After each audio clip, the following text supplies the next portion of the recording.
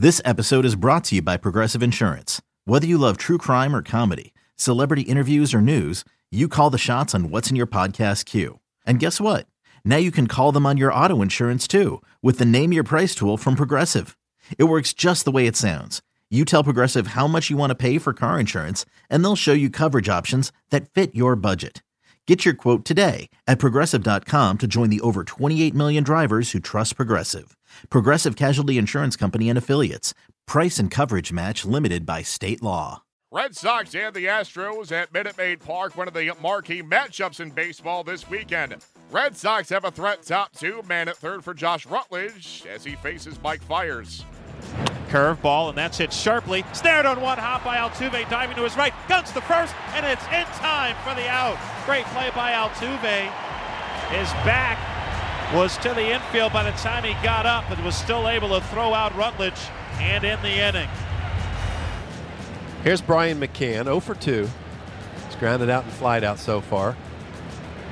Overshift to the right side, Pomeranz. Slow wind up, the pitch is belted. Deep to right field. There it goes. Upper deck.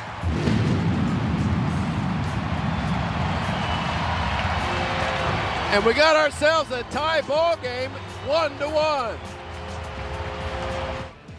Mookie Betts leads off for the Red Sox. Harris delivers, and Betts drills this one deep to left field. Fisher is back, looking up. See you later. Into the Landry's Crawford boxes. First pitch from Harris. Mookie Betts puts the Red Sox back on top, 2-1 Boston. Betts hitting his team-leading 12th of the year. Got 8 extra base hits in his last 6 games, coming in one of their best, hottest hitters. Mookie Betts, always dangerous. Looking for that cut fastball in the inner third, and he got it. Altuve takes off. The pitch, swing and a miss, and the throw down. It hits off of Gaddis's bat. That's a dead ball. Well, not a dead ball, but it's a stolen base. As Altuve is now 90 feet away with 1 out, and John Farrell's going to come out and argue. Oh, it was a swing, and on the follow-through by Gaddis. That bat's behind his back, and that just got in the way of the throw from Vasquez. Nothing intentional about it. Yeah, Gaddis actually was starting to bring his bat back down after swinging and missing at that last pitch. All right, so now the Red Sox have to bring the infield in. Or will they? All right, Bogaerts is going to back up. It's short. So is Pedroia. Rutledge will play a step behind third. Moreland holds on Correa. Fans get to their feet. The 1-2. Ground ball. That's hit right at Bogaerts. Goes to second for 1 on the first. That's a double play, and the inning is over. Red Sox earn the 2-1 win as Trent Kimbrell nails down the save. Right-handed batters are now 2 for 59 versus the Boston closer this season. Drew Pomeranz pitches into the 7th. He is now unbeaten in his last 4 road starts with a 2.42 ERA. Mike Fiers gave the Astros everything he had on Friday night, but it was not quite enough as the Astros came up on the short end of a 2-1 score against the Red Sox at Minute Maid Park. Here is Houston skipper A.J. Hinch. Well, I think he's a good pitcher, for one.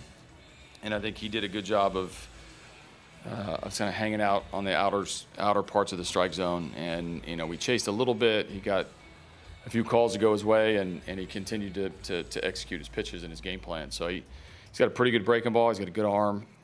He cuts the ball on occasion. So he did a good job. Right up to the very end, we couldn't really solve him. He did a good job. AJ, tight game. In that 6th inning, you guys had 2 walks, and then Correa has a single to right field. Betts makes the throw, and it appeared that Pettis sent him. How did you read that play? I mean, should he have not? I think you described it well. I think that's what happened. Should the sin have not happened, or? I mean, obviously we get to talk about it after the fact. You know, with 2 outs, it's an aggressive send, and when the result, when you get thrown out like that, as big a distance as he did, it brings the question, obviously. But we'll look at it again. Obviously, the getting thrown out like that at that distance, it's you're betting on a mistake a little bit. It was a one-hopper bullet hit right at Betts. Betts make a nice throw, and they make the play. So. 3 hours later, you look at it and you say you wish you would have had another at bat with the bases loaded, but we're going to be aggressive, and Gary's an aggressive third base coach, but you're talking to me 10 minutes after the game, so I need a little time to talk to him. What did you see from Fiers? It looked like he was a little bit shaky early, but he seemed to kind of lock in later. Well, I don't know if he was shaky. I mean, I think he was pretty good. He gave up one run, with the walk, and then a couple base hits. But I think he's really found a way to get himself in the strike zone and mix his pitch as well. His changeup was good again tonight. His curveball was good. He didn't throw as many of them tonight. His fastball was good. He's on a nice run here of executing his game plan, executing his pitches.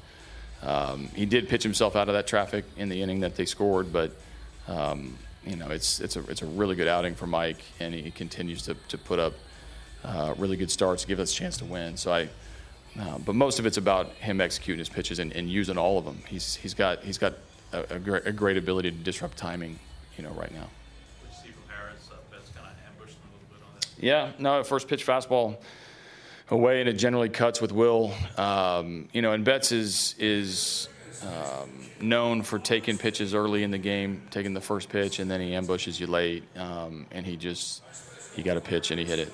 I think he hooked it into the Crawford boxes. It was hit very well, but it just won. Kind of pitcher versus hitter. Hitter wins.